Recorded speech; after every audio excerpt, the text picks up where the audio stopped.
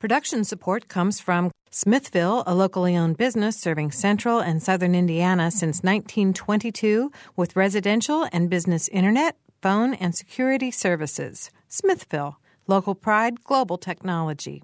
Information at smithville.net.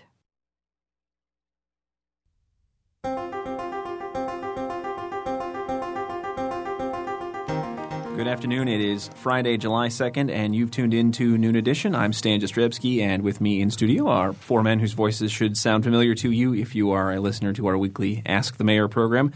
Sitting from left to right in front of me and on your radio dial, Kokomo Mayor Greg Goodnight, Bloomington Mayor Mark Kruzan, Columbus Mayor Fred Armstrong, Terre Haute Mayor Duke Bennett. Thanks to all of you guys for being here. We appreciate you coming in on this Friday afternoon. Yeah, thanks for having us. Mayor Armstrong, sorry we're keeping you off the golf course. That's okay. You know, I'll get one in sometime. Don't have to worry about that. Nice weekend. That's right. That's right. You, the listener, can join our Ask All the Mayors Noon Edition program today by calling 812-855-0811 if you're close to our Bloomington studio here, or you can dial toll-free from anywhere at 877-285-9348, or you can leave a comment on our website, which is wfiu.org/Noon Edition. Well, we are about 4 months away from what a lot of people have said could be a kind of rare, game-changing midterm election. So I wanted to ask each of you how you're all involved in the discussions that are taking place over the next few months that could affect that election, and what is at stake in the election as far as each of your cities is concerned. Mayor Bennett, why don't we start with you? Well, I think there's a lot of things going on. This is probably one of the most interesting years I've seen in a while. I mean, of course, the Obama mania and everything that came with him getting elected was pretty big in our county and our city. But now you can kind of see a whole shift, and the Tea Party is big in our community, which has been very interesting. And I think that all the things that people are talking about with, you know, government doing what it's supposed to do, a smaller government, that kind of a thing is what I hear a lot. We're having to do that with our budget cuts that we're doing. But I think you're going to see some interesting things out of Vigo County and Terre Haute along those lines. I think you're going to see a big shift in the way the voters are positioned. And, you know, everybody's playing their games and talking up the, you know, and trying to position themselves. And I think at the end of the day, it's good for our community to really see a two-party system at work. We've not had that a lot in the past, and I think it's very healthy. I think people are really stepping up and getting involved more than they have ever in the past. And I'm just, you know, how it affects Terre Haute remains to be seen. But from our perspective and how we're doing things, we've got to stay focused on staying within our budget, and that's what it revolves around, everything we talk about. I'm next. Okay, good. Well, I'm not sure how it's going to affect Columbus per se, but it will affect Bartholomew County, which I guess there is an effect. But the Tea Party group, the very, very, very conservative groups, are voicing their opinions, and they're being heard. And just last year, or actually for this year, the county passed our edit tax, which has been a blessing for us and the county, by the way. But it appears that the candidates running in the fall on the, quote, Republican Tea Party side are against the edit tax. So that may go away come first of next year. So, and that will affect our budgets, and it'll affect the county. And, you know, the state of Indiana, their decline in revenue, they're not able to help the cities as much because of their decline. So anything that we can do locally is going to benefit us, especially in the economic development arena. And if we have those dollars available for possibly new jobs, it'd be great. So I have a feeling that at least two will win in this fall, and maybe one will not, but it still is going to be close in that particular arena. But, you know, maybe that's good. Maybe it's time that we have a different view in counties and in cities. And since I'm not running again, it's easy for me to say that. But it's going to be different, and I'm just looking forward to the November election.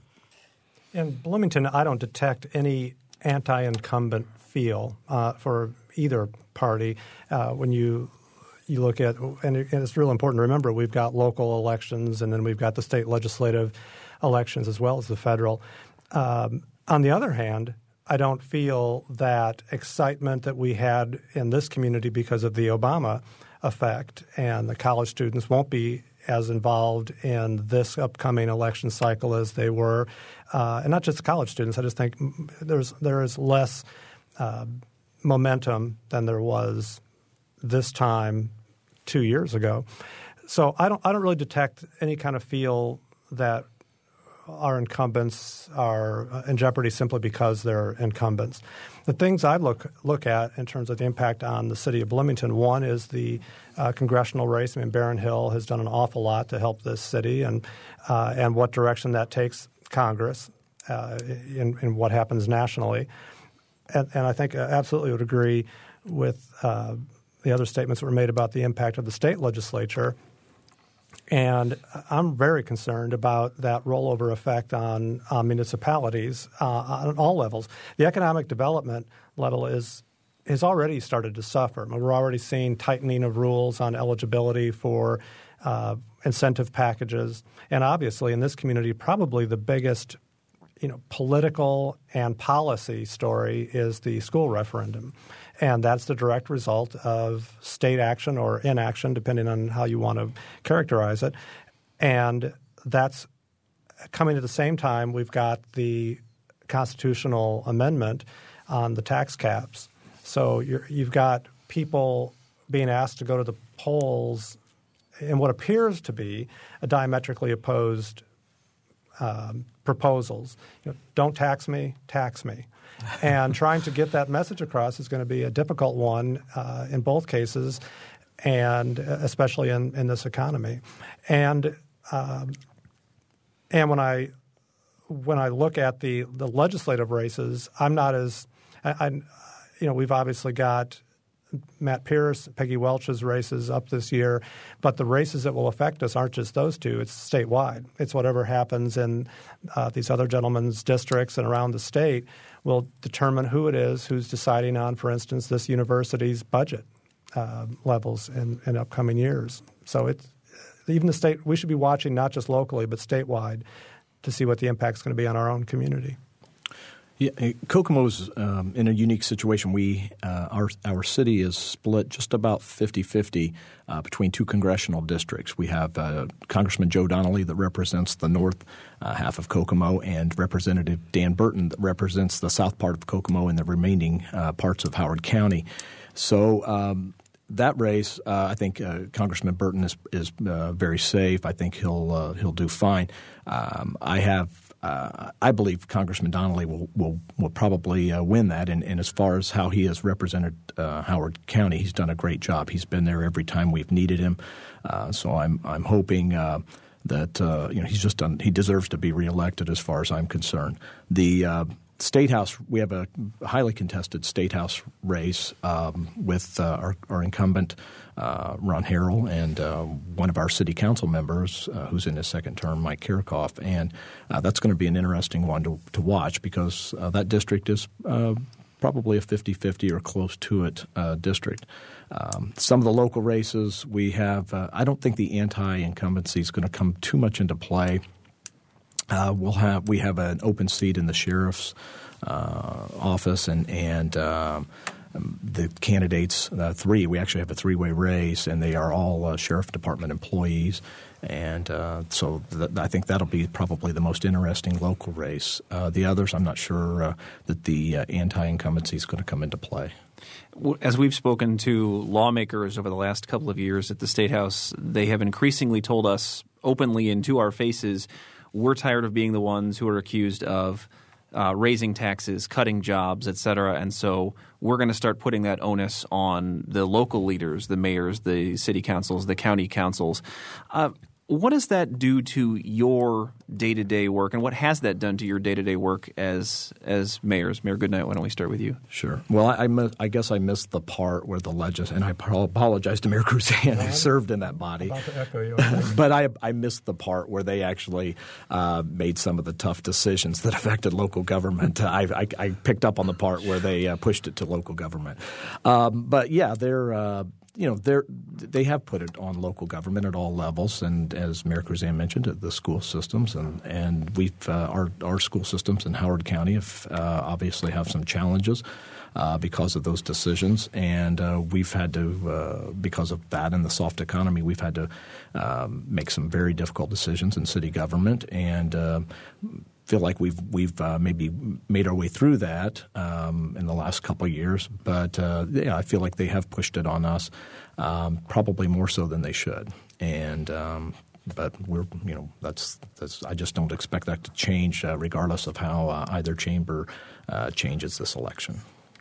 Well, that's a very good point. Is the partisan makeup of the legislature or even of the governor's office, and in at least the 20 years that I've observed, it hasn't made much of a difference. If you go look at the laundry list of mandates, put them in two columns, which ones are funded, which ones are unfunded, and that kind of answers the question as to where the burden has fallen, and that's true. When I was in the legislature, you could see it happening, and we talked a lot about home rule, and I gave many a speech talking about, we talk about home rule, but the only time that we give locals authority is when it's to come up with the money to meet a mandate that we're passing on. And I mean, whatever, even things like public safety, what we're going to mandate that our police officers have to include in their training. I mean, even things that you would think would be easy to fund went unfunded.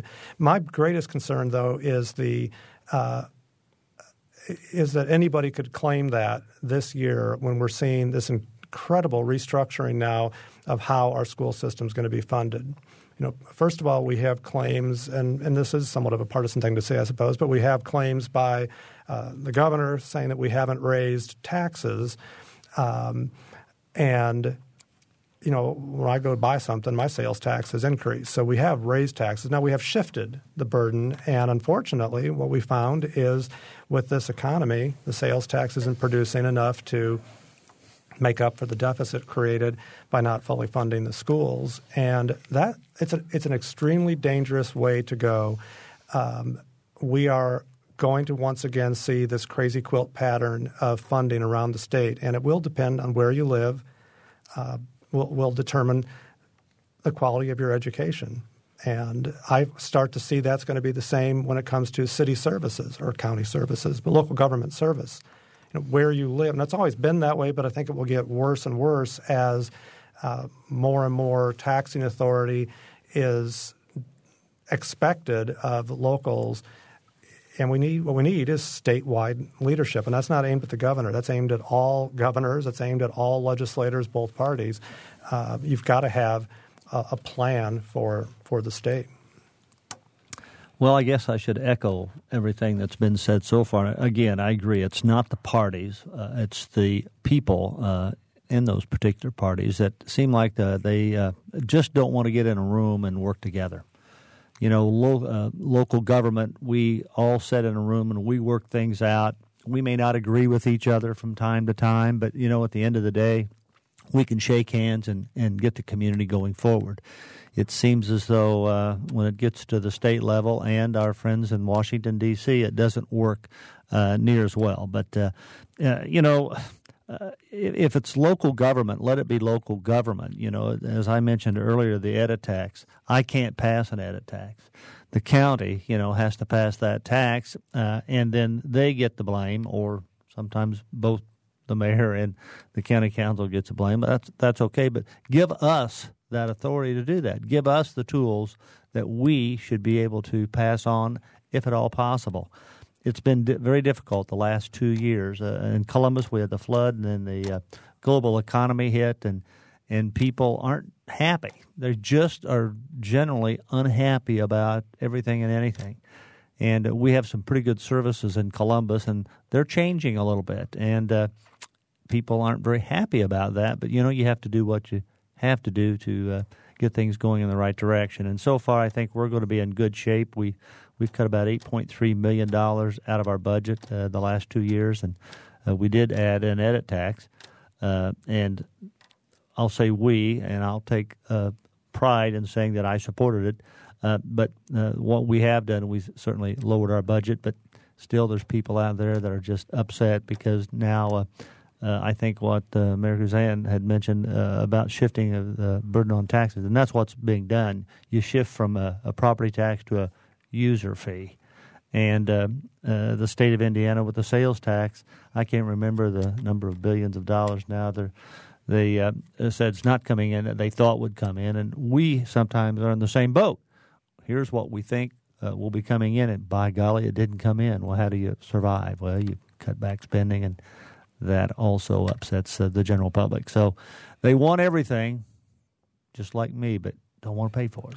And that's part of our jobs to get that going. And I've had a lot of fun and worked very hard, but it's different today than what it was a few years ago.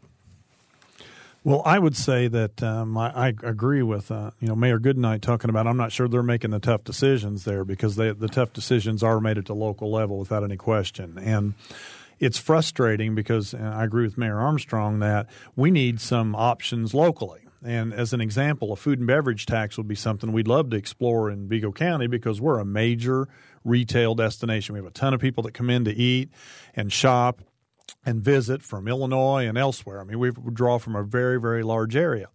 And we'd like that to be able to have that discussion locally and put it on the table and see if the community would support that. Well, we don't have that option. We've got a cadget and edit tax. They don't want to do the local option income tax. The county council doesn't. It's an election year. It's always an election year, it seems like. And so they don't even want to talk about it. No public discussion at all. So what do I end up having to do is cut 23% of our general fund budget because of the property tax caps, and I have no other option except to make the cuts. There's no other alternatives. And it's frustrating as a mayor because you just don't have those tools available to you. And, and then I talk to the legislators, and they're like, well, I would say about 99% of them in our area all are opposed to the constitutional amendment to change the property tax caps. And so, but it doesn't do much good. We all sit over there and agree with it.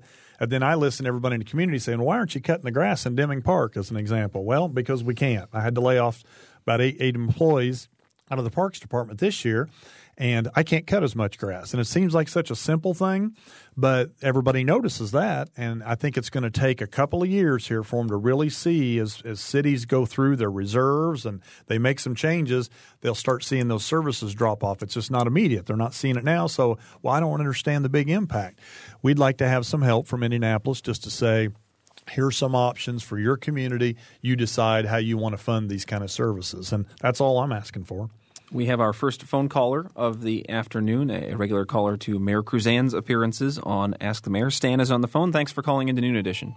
Thank you. I'm really puzzled by this idea of the devolution of taxation to smaller and smaller government entities, where the state is in a far better position to fund the general welfare, school systems especially. But in any case, I wanted to suggest, actually it's my wife's suggestion, that in these communities that have school funding referendums, that we generate more or less uniform yard signs for those of us who support it to help get the message out to the general public who may not be paying attention. That's all I have to say. All right, Stan, thanks for your call. And actually, the referendum idea is one that we were talking about before the program, and of the communities represented here, only Bloomington has one at the moment. And it goes back to this idea we were talking about a minute ago of the patchwork quilt that you were talking about, Mayor Kruzan, and it really is going to be the haves and the have-nots economically, and it's going to extend to all of the different things, to the schools, to who gets to mow the grass in the parks, to all of these different things. How big a worry is that to all of you, that your communities are going to have to be among the haves somehow if you want to survive, are you not? Well, in Kokomo, obviously, we're very concerned about that. We've went through I say this is the last couple of years as tough, if not the toughest economic climate in the state. We obviously tied to manufacturing, specifically automotive, and then the Chrysler restructuring. They failed to pay about $6 million of property taxes last year that we were able to make enough cuts last year to not have to borrow to get through the year. We did reach an agreement for them to repay that starting a portion of it next year. So I'm very concerned about that. We have downsized. I talked about when I took over, we had over 520 full-time city employees. We're running the city with about 450. So it's about 14% or so less employees, which is our biggest cost. It's well over 60% of the budget is for personnel costs for both active and retired employees. But yes, I feel like we've made those changes. Now, honestly, I feel better this year than I did last year. We've, as Mayor Armstrong talked about, it is a little bit of a different climate, but we feel like we've weathered the worst part of it in Kokomo, and we feel like we have some opportunities. We had a nice announcement this week about finally. After years, Indiana University Kokomo, we've got a private developer that wants to put student housing in directly across the street from the campus that will go before our Plan Commission for rezoning here on the 13th. So, we feel like there's starting to be some investments made in Kokomo. We've weathered the worst part, and we're working on our quality of life. We've focused a lot of attention to the parks and our walk paths this year, and so I'm always concerned about slipping back, but I feel right now I'm very confident that we can really change the situation in our city for and have it be a long-term benefit. What about the other side of this haves and have-not issue? Is it bigger? Is bigger better in this case? I mean, are you all better positioned being mayors of cities that are in the top 20 in population in the state, or is it going to be easier for mayors of smaller cities which don't have the large budgets and the large number of employees that all of you oversee? Is this going to be a problem that disproportionately affects one size municipality versus another, do you think? Well, I guess it's all in percentages. If you're a large city, you have the same problems per se. Now, it takes more money, it takes more dollars, it takes more salesmanship. The bottom line, in my opinion, it's been touched on today, is the educational part. When you talk about the haves and the have-nots, many of the reasons for the have-nots are the educational part of it. And if we continue to cut education and educational opportunities, we are not going to have an educated workforce when the time comes when things start coming around again, and they will. They may not be what they were at one point, but they will get better. And if you're sitting back there and the people aren't being educated to take over the jobs that 30 years ago you put an application in at Cummins at a high school, and it was a no-brainer. You worked there for 30 years, and things went on. Today, just to run the equipment that they have takes a special education, special training, and those are the ones that you have to work with, because the ones that, let's use the term haves, in those instances, they're going to make it. The haves are going to make it. Their kids are going to be okay. They're going to have opportunities. It's the so-called have-nots. What opportunities are they going to have? And we need to give them as many opportunities as possible to get a good job. Again, education still, although I have nothing to do with education in my community per se, I also know if you don't have a good educational system, you're not going to have a good community. So I think the haves and the have-nots are going to have to work a little harder, and we're going to have to work with them a little bit harder to get them an opportunity. The smaller cities, smaller towns, they're still going to be operating. I don't know if they're going to be operating in the same manner that we do. We do have a higher education in our community where some towns don't have that, but they certainly don't have to drive very far to get it. But we just have to give them that opportunity, and I think that there's where we're missing the boat just a little bit. Well, I would just say a couple things when you talk about the haves and the have-nots. When the bigger cities, I think what's hard about it is it's hard. The structure's been built for so long, and you've delivered whatever services you deliver. You've got the infrastructure in place. And when you lose a big part of your budget, and you have to make those changes, it's not only hard organizationally to ramp that down, but it is hard to get people to understand why you're doing that. I mean, people love the fact that their property taxes went down, but they still, in a lot of cases, are not getting the connection with, okay, in Vigo County, they took in $15 million less this year than they took in last year. That means the airport, the library, the county, the city, we have $15 million less to operate with. And so once again, I mentioned earlier, some of them don't see it quite yet, but it's coming. And from my perspective, I want to sell Terre Haute. I want people to have it be clean. I want the grass to be cut in our parks. I mean, we've got 30 city parks that we take care of, and they're beautiful. We're really very proud of them. But if you got to start cutting back on things, and we bring people through Terre Haute and say, hey, we want you to locate your business here, and things don't look very clean, they don't look neat, the streets aren't being paved, those are the things that will affect us in economic development down the road. It's going to be harder to sell the community. So it's kind of that balancing act between, do you invest? Where do you put that money? What you got left? And you've got to put it in public safety. You got to take care of the streets, and you got to keep things looking, inviting to those businesses. And so I think the bigger the city, the more things you're going to see the services cut back. It's going to be much more noticeable than it will be in the smaller communities because the expectation wasn't there. It's just frustrating because we just don't have the tools to react. All we can do is make cuts and find ways to do the best you can with what you got. And most people would say, well, yeah, we all do that, but it's difficult to get everybody on the same page with that. I think Duke has hit on what I've really grown to believe, at least to understand and believe, that civic pride is actually a marketable commodity. And it's important within your community because I think there is that sense in some small towns that have died in the vine of you start to give up. You see the next generation has given up on the community because it can't take care of itself, so they move on and the community can't sustain itself. And everything's relative, not just relative. I can look at Bloomington's economy versus Terre Haute, Columbus, Kokomo, and we all have different kind of challenges. We've had a much more gradual decline in our manufacturing sector. We've lost it. We're losing it still, but it wasn't that shock to the system that a Kokomo had to survive. We didn't have to go through a flood that cost that city millions of dollars, and then also just within Bloomington, within this city, looking at what Duke talked about, basic services.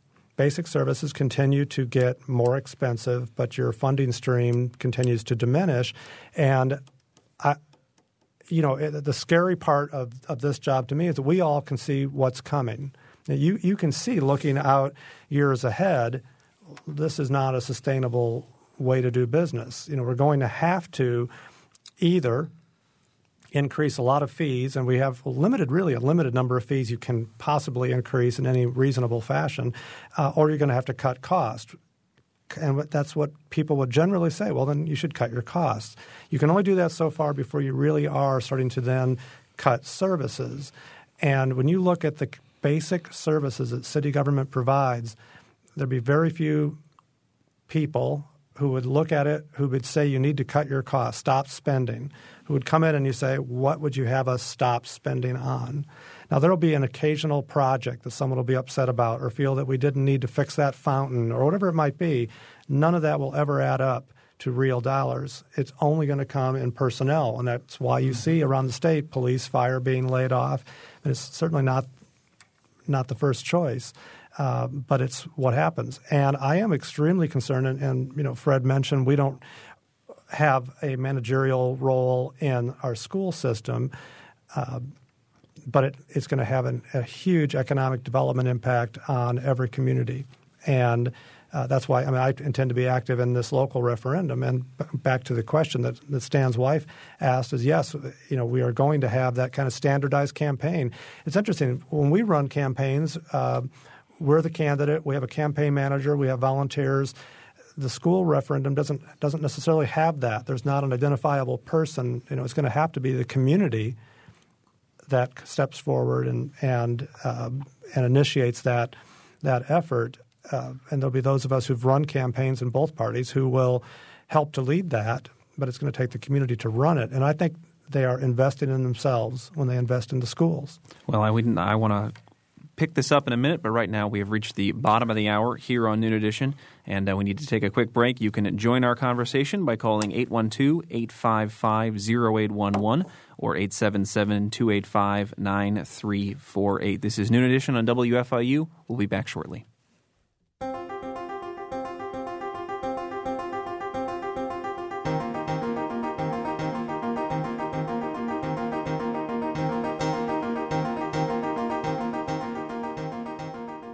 This is Noon Edition on WFIU. Production support comes from Smithville Telephone. Information at smithville.net. You can take WFIU programs with you by downloading our podcasts directly to your computer, iPod, or portable player. Programs like Noon Edition, Ask the Mayor and Harmonia, or short features like Kinsey Confidential, the Ether Game musical mini quiz, as well as play and opera reviews are all available on demand. Find out more at WFIU.org. And have you heard WFIU's news features? On Mondays, Wednesdays, and Fridays, the WFIU News Team brings you expanded and in-depth reports on topics affecting South Central Indiana. Listen at 8:33 a.m., 11:55 a.m., and 5:45 p.m. to catch that day's feature. They're also archived on our website, WFIU.org. We are back on Noon Edition. We have our 4 guests from Ask the Mayor on today's program. Greg Goodnight, Mark Kruzan, Fred Armstrong, and Duke Bennett are with us. You can join the program at 812-855-0811 or 877-285-9348. You can also send us an email by going to wfiu.org/Noon Edition. And we do have a phone caller. Wayne has called in. Wayne, thanks for calling. What would you like to ask our mayors? I'd like to ask about operating cities on lower budgets. Because, yes, the tax revenues are not as great. How much pushback would you get from city unions if you asked for volunteer help? For real city people with good city spirit, that would actually increase the spirit of the city, the loyalty to our city, to come clean the parks. Now, you can't have them pave the streets, but you can have them clean the parks, maybe clean around the gutters, the streets and stuff like that. And take some real pride in their city, so you get two positive benefits. One, you get some increased city spirit, and the other one is you do it at reduced cost. Well, let's let our former union exec field that question. Well, thank you. Well, I want to say on two parts of that before we get into with the situation with city employees, government employees, and their unions. First of all, we went through a situation. We did a downtown revitalization this spring. We pulled out all 11 stoplights, went two-way streets on a couple of streets. We put pedestrian bump outs very similar to what you would see in Bloomington with flowers on the corners. We 44 of them. We did get volunteers in the community, businesses mainly, to pay to sponsor each one of those bump outs. So we had all 44 that both newspapers, a couple of real estate groups, some private businesses. So we've tried to engage people to volunteer to help beautify our city, and we were successful at that. When obviously, we had to make some personnel changes. A lot of it was with our fire department. We had an ambulance service that competed with our 2 private hospitals. And we made those changes, shifted. We were making about 25% of the ambulance runs. We discontinued that service with the guarantee, and it's been over a year now. Our hospitals have picked up that extra. They added an extra ambulance at one of the hospitals, and we've been able to do that and not disrupt services in the city of Kokomo. But the downside was we had to lay off about 14 firefighters. When we were in those discussions, we talked about that. I found that over half, almost 2/3 of our city firefighters did not live in the city of Kokomo, did not pay city taxes. And a few of them have actually ran volunteer fire departments in some of the neighboring townships. And I talked to them. I said, well, so-and-so's fire chief and is involved in the fire department in these other communities. How about this? Why don't all our firefighters, each of them volunteer 1 day a year? That's 100 extra days with 100 firefighters where they volunteer. You volunteer in the community you live. How about volunteering for the community where you're receiving your paycheck? And that didn't get much. And I'm not picking on the firefighters. I don't know that I would have had any different answer with our police officers or even our street department and other employees. And it really bothered me that there was no connection between the situation they were facing with it and how what we were experiencing and how this affected the people that they were serving. But they realized it when when it got to them. So we did throw that out, but unsuccessfully. It didn't get the response I wanted. What about the idea of these smaller budgets? I mean, are you unfairly taking criticism for the way that all of you are having to cut your budgets and decide and pick and choose which services, like the cutting of the lawns in the park, that you have decided and the city councils have decided which will stay and which will go? I mean, is there unfair criticism about what you're picking when you are in fact cutting from the city budget? Well, I'll give you an example. Just when I started talking about doing away with leaf pickup in Terre Haute, I mean, I got a huge backlash. They think that's one of the most important things that we do. It's amazing. And it costs – it did. I've got the cost down now a little bit, but it was costing us about $200,000 a year to pick up the leaves. And extra cost, in essence, in overtime, fuel, and just repairs of the equipment. And they just don't quite understand that that's a premium service. That's not a typical – in most communities, a lot of them have already done away with it. And Terre Haute's had it for many years. And so you kind of get in that debate with their priorities seem to be a little different, and they kind of forget what the focus of city government really is. And I've tried to do the best job I can to communicate that my primary activities are going to be public safety and taking care of the streets. That's the first three, besides our wastewater treatment plant. That's where the lesser cuts will be made. We're still going to be more efficient. We're going to make cuts, but some of the other areas are going to have to suffer more. And once again, I just don't think they've seen it yet, so people aren't feeling the impact. And that's what's difficult to sell this concept about, what you keep and what you don't. It's all about prioritizing and getting people to understand. And can you get some people involved to help you in the community by volunteering or stepping up? Yes, you can. But we're going through a transition right now, and I just think it's going to take a little bit longer and a little bit more pressure for people to get it and move forward in a different model. We were talking during the break about the regionalism that affects all of your cities, and in each case, outside of Indianapolis, each of you is a population center and the anchor of your individual counties. How does that affect what you're relied on for? I mean, there are other small communities around each one of you that rely individually on Kokomo, on Bloomington, on Columbus, on Terre Haute. As you're making all these cuts and you're still trying to help your own constituents, what concern do you have of those people who come from outside your community, who come to work to spend leisure time in your community? What balance is there between those two ideas of how you spend and whom you pay attention to? Well, in Kokomo, we feel like we are the hub for that region, but I probably think a little bit differently than some of my predecessors. Just being 35 miles from Noblesville, 45 miles from Indianapolis, I'm okay if at some point we're referred to as the furthest north suburb of Indianapolis and connected to the Indianapolis economy. And we're fortunate enough we're only about 40 miles from Lafayette and West Lafayette as well. So we are connected to those two regions in some fashion. But we are the employer.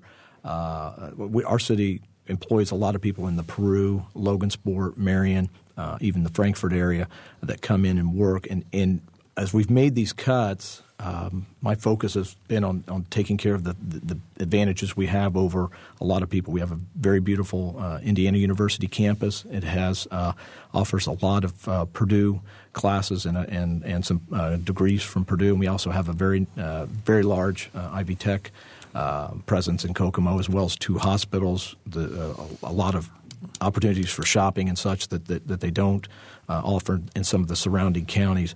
So as we've made those cuts, I'm like Mayor Bennett in Terre Haute. We have 33 parks in our park system. If I could redraw that, I probably would have a lot less and focus on 15 or 16 really beautiful, wonderful parks as opposed to 33 very nice parks. And but that's I don't have that luxury to redraw that. But so as I make these cuts, I don't think the parks is a long-term place to cut. I don't think the amenities, the beautification, we need nice sidewalks, we need nice streets, and so it's been a little bit of a shift.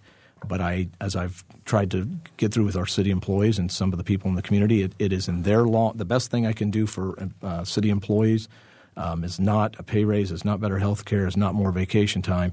It's job security, and you get job security by having a thriving economy, and that's been our secret plan all along. That's what you've heard me kind of constantly harp, I suppose, on quality of life as economic development. I mean that is just like these other cities. Bloomington is a hub, an employment center, and in addition to tightening the belt, eliminating services if necessary, certainly making them more cost efficient. On the flip side of that is increasing productivity in the community, not just within city government, improving your local economy. And one way in which we're trying to do that is to capitalize on the fact we've got the Bloomington campus here, WFIU, but also to make downtown Bloomington a regional attraction. And I'm fine also if people want to consider Indianapolis to be a suburb of Bloomington. I'm okay. I'm okay with that. Live with that, wouldn't you? And one way in which I think all of this long term will have to happen is going to be through better public transit. Whether that be, people talk about high speed train, but passenger rail is the way I characterize it. And we have been able to work with other communities that are looking at this, and it's just the way the country grew. We went with a highway system. Other countries went with rail, and there were different reasons for that. And we can all bemoan the fact we're where we are now, but that's not going to get us anywhere. We need to talk about where we're going. And you look at the kind of connectivity we could have to other economies and to open our economy to other people in a much more efficient manner. That's where I would love to see us making that investment, as opposed to continuing to roll that money over into what's become an antiquated way of getting people from one place to another. Well, I guess I can follow up a little bit. Quality of life. Quality of life. Absolutely. That's one of the things when we visit other companies, maybe in Asia or wherever, the things they want to know, the three main things are education, and they want to know about public safety and quality of life. What is your quality of life? Do you have nice parks?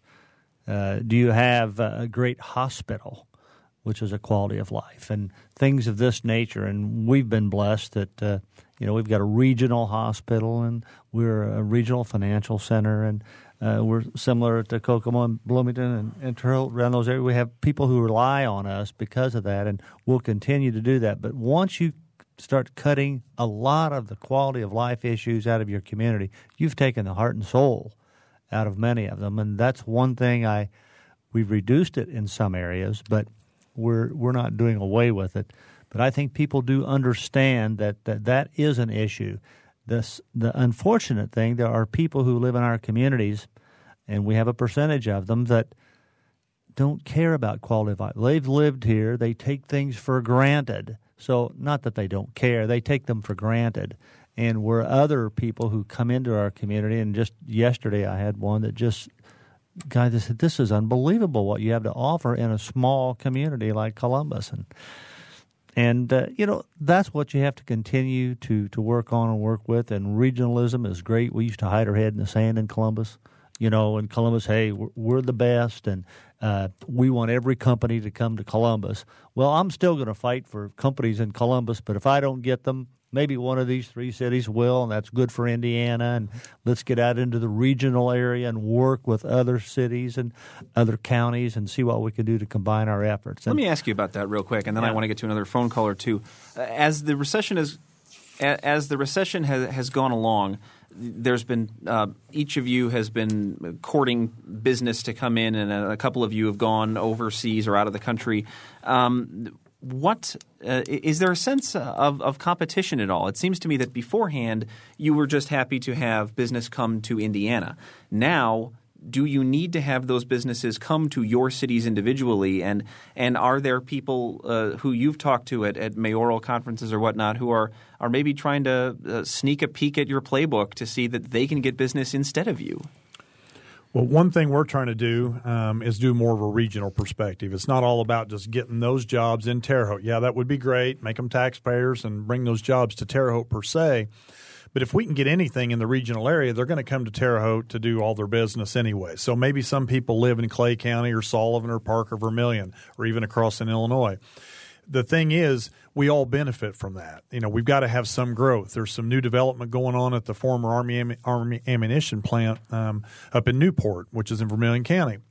The company that's moving in there, it's likely that most of those scientists and engineers in that defense industry are going to live in Terre Haute and make that drive up there. That benefits both of our communities. And so the more we work together to draw them to West Central Indiana, that's how we all benefit. And I agree with Fred. If we get them to Indiana, that's good. If all of us benefit, that's awesome.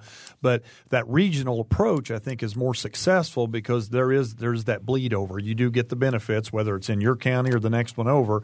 It's going to help your city. It's going to help your county. And so my goal is more that regional thing, and we've had pretty good success stories. At least I think there's some things coming. We've been able to lay something out that's a little bit different than what's been done in the past. I can say it. I mean, honestly, in Kokomo, yeah, I'm a little bit greedy. But with that being said, I think my role is to tout the positives and showcase our city. But I would never do anything to it wouldn't be at the expense of somebody else. No. And if we were competing with another city in the state, and they chose to go elsewhere, then we need to look internally and see what we're not doing right and why we're losing these opportunities, and hopefully make the adjustments and learn from it and make improvements upon ourselves. It's very interesting. I had Morton Marcus up in Kokomo just last week. It came up and it was Monday. Excuse me, I get my time mixed up. He came up, had lunch with us, spent about 3 hours, and we talked about some of the things we were doing in Kokomo. And we've had slowly we have become one of the worst in the state for having a lot of jobs in our community. But when people get off work and they go and live in another county. And that's what we're working on. And we had this discussion. There are only certain things I can control, and the quality of life. That's one of the things that I do have a lot of influence on, and that's what we're trying to. It doesn't do us any good to bring 100 jobs to the community, and only 75 of those people raise their families in Kokomo. The other 25 choose to live elsewhere. So we need to make sure that we make our city a place where people want to live, and those small businesses, which are a large portion of the future job growth, will at least if they don't locate in Kokomo, they'll consider us, and we'll be in the running and we'll at least have at bats to get them. So. I think that's a very good point in terms of yes, there's absolutely a competitiveness, and I don't think anybody who runs for office isn't a competitive person by nature, but it's not done at the expense of someone. It's not done to subvert someone else's efforts. You try to put your best foot forward and earn it.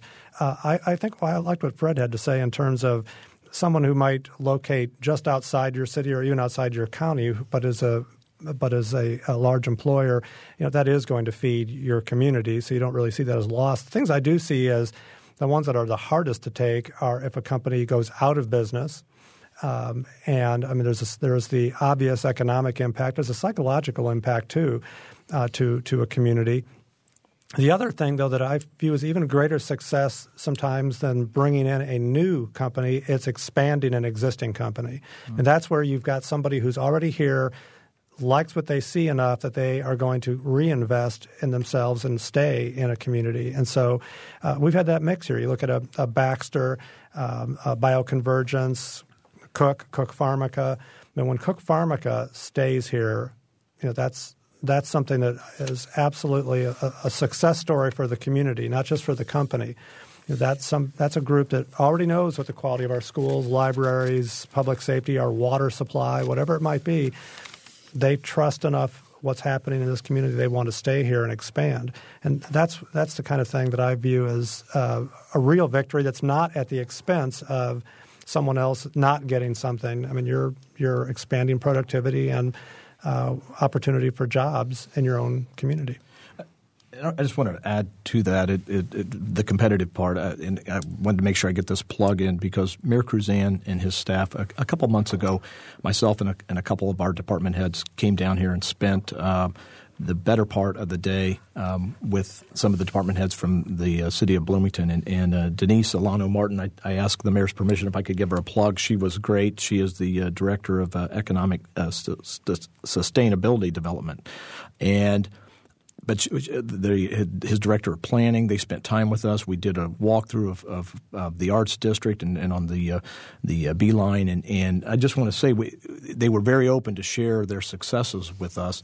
And only, instead of trying to hide, keep everything a secret, they did a great job of sharing that information. And Bloomington's one of those cities. I don't make it to Columbus or Terre Haute as often because my wife, she's an IU law grad, so she loves to come down here.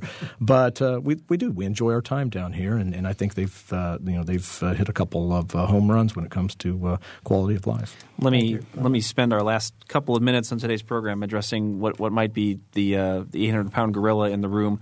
We've talked about all these challenges and how your cities are facing them, and with the exception of Mayor Armstrong, who long ago decided this was his last go-round, anything that stops the other three of you from running for re-election and trying to address some of these problems that you've put in so much effort trying to solve? All right, who wants to announce first? Well, the only thing is I'll have to make that decision in about 3 or 4 months. There could be one or two things that would my wife has had some health issues, and we'll see how that only with her blessing will I decide to do that, and I don't have to make that decision for a few months. Sure. Mayor Kruzan?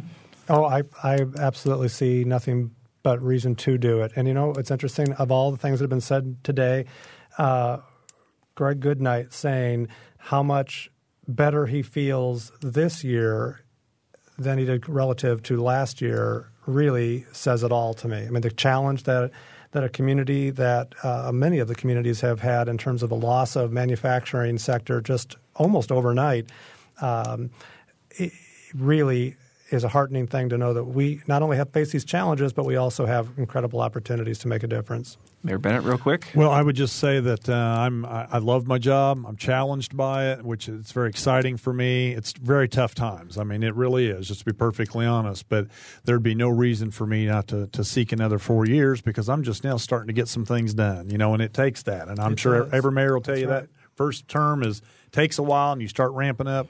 We need more time to get some good stuff done in Terre Haute. Well, my thanks to the four of you for coming in. I know that I enjoy talking to each of you on a weekly basis, and it's nice to see all of you once a year. And I'm thankful for that you've all been able to make it back for a second consecutive year. So thanks for being here. And for Mike Pashkash, for John Shelton, for Ariana Prothero, I'm Stan Jastrzebski saying thanks for listening to this special Ask All the Mayors Noon Edition here on WFIU.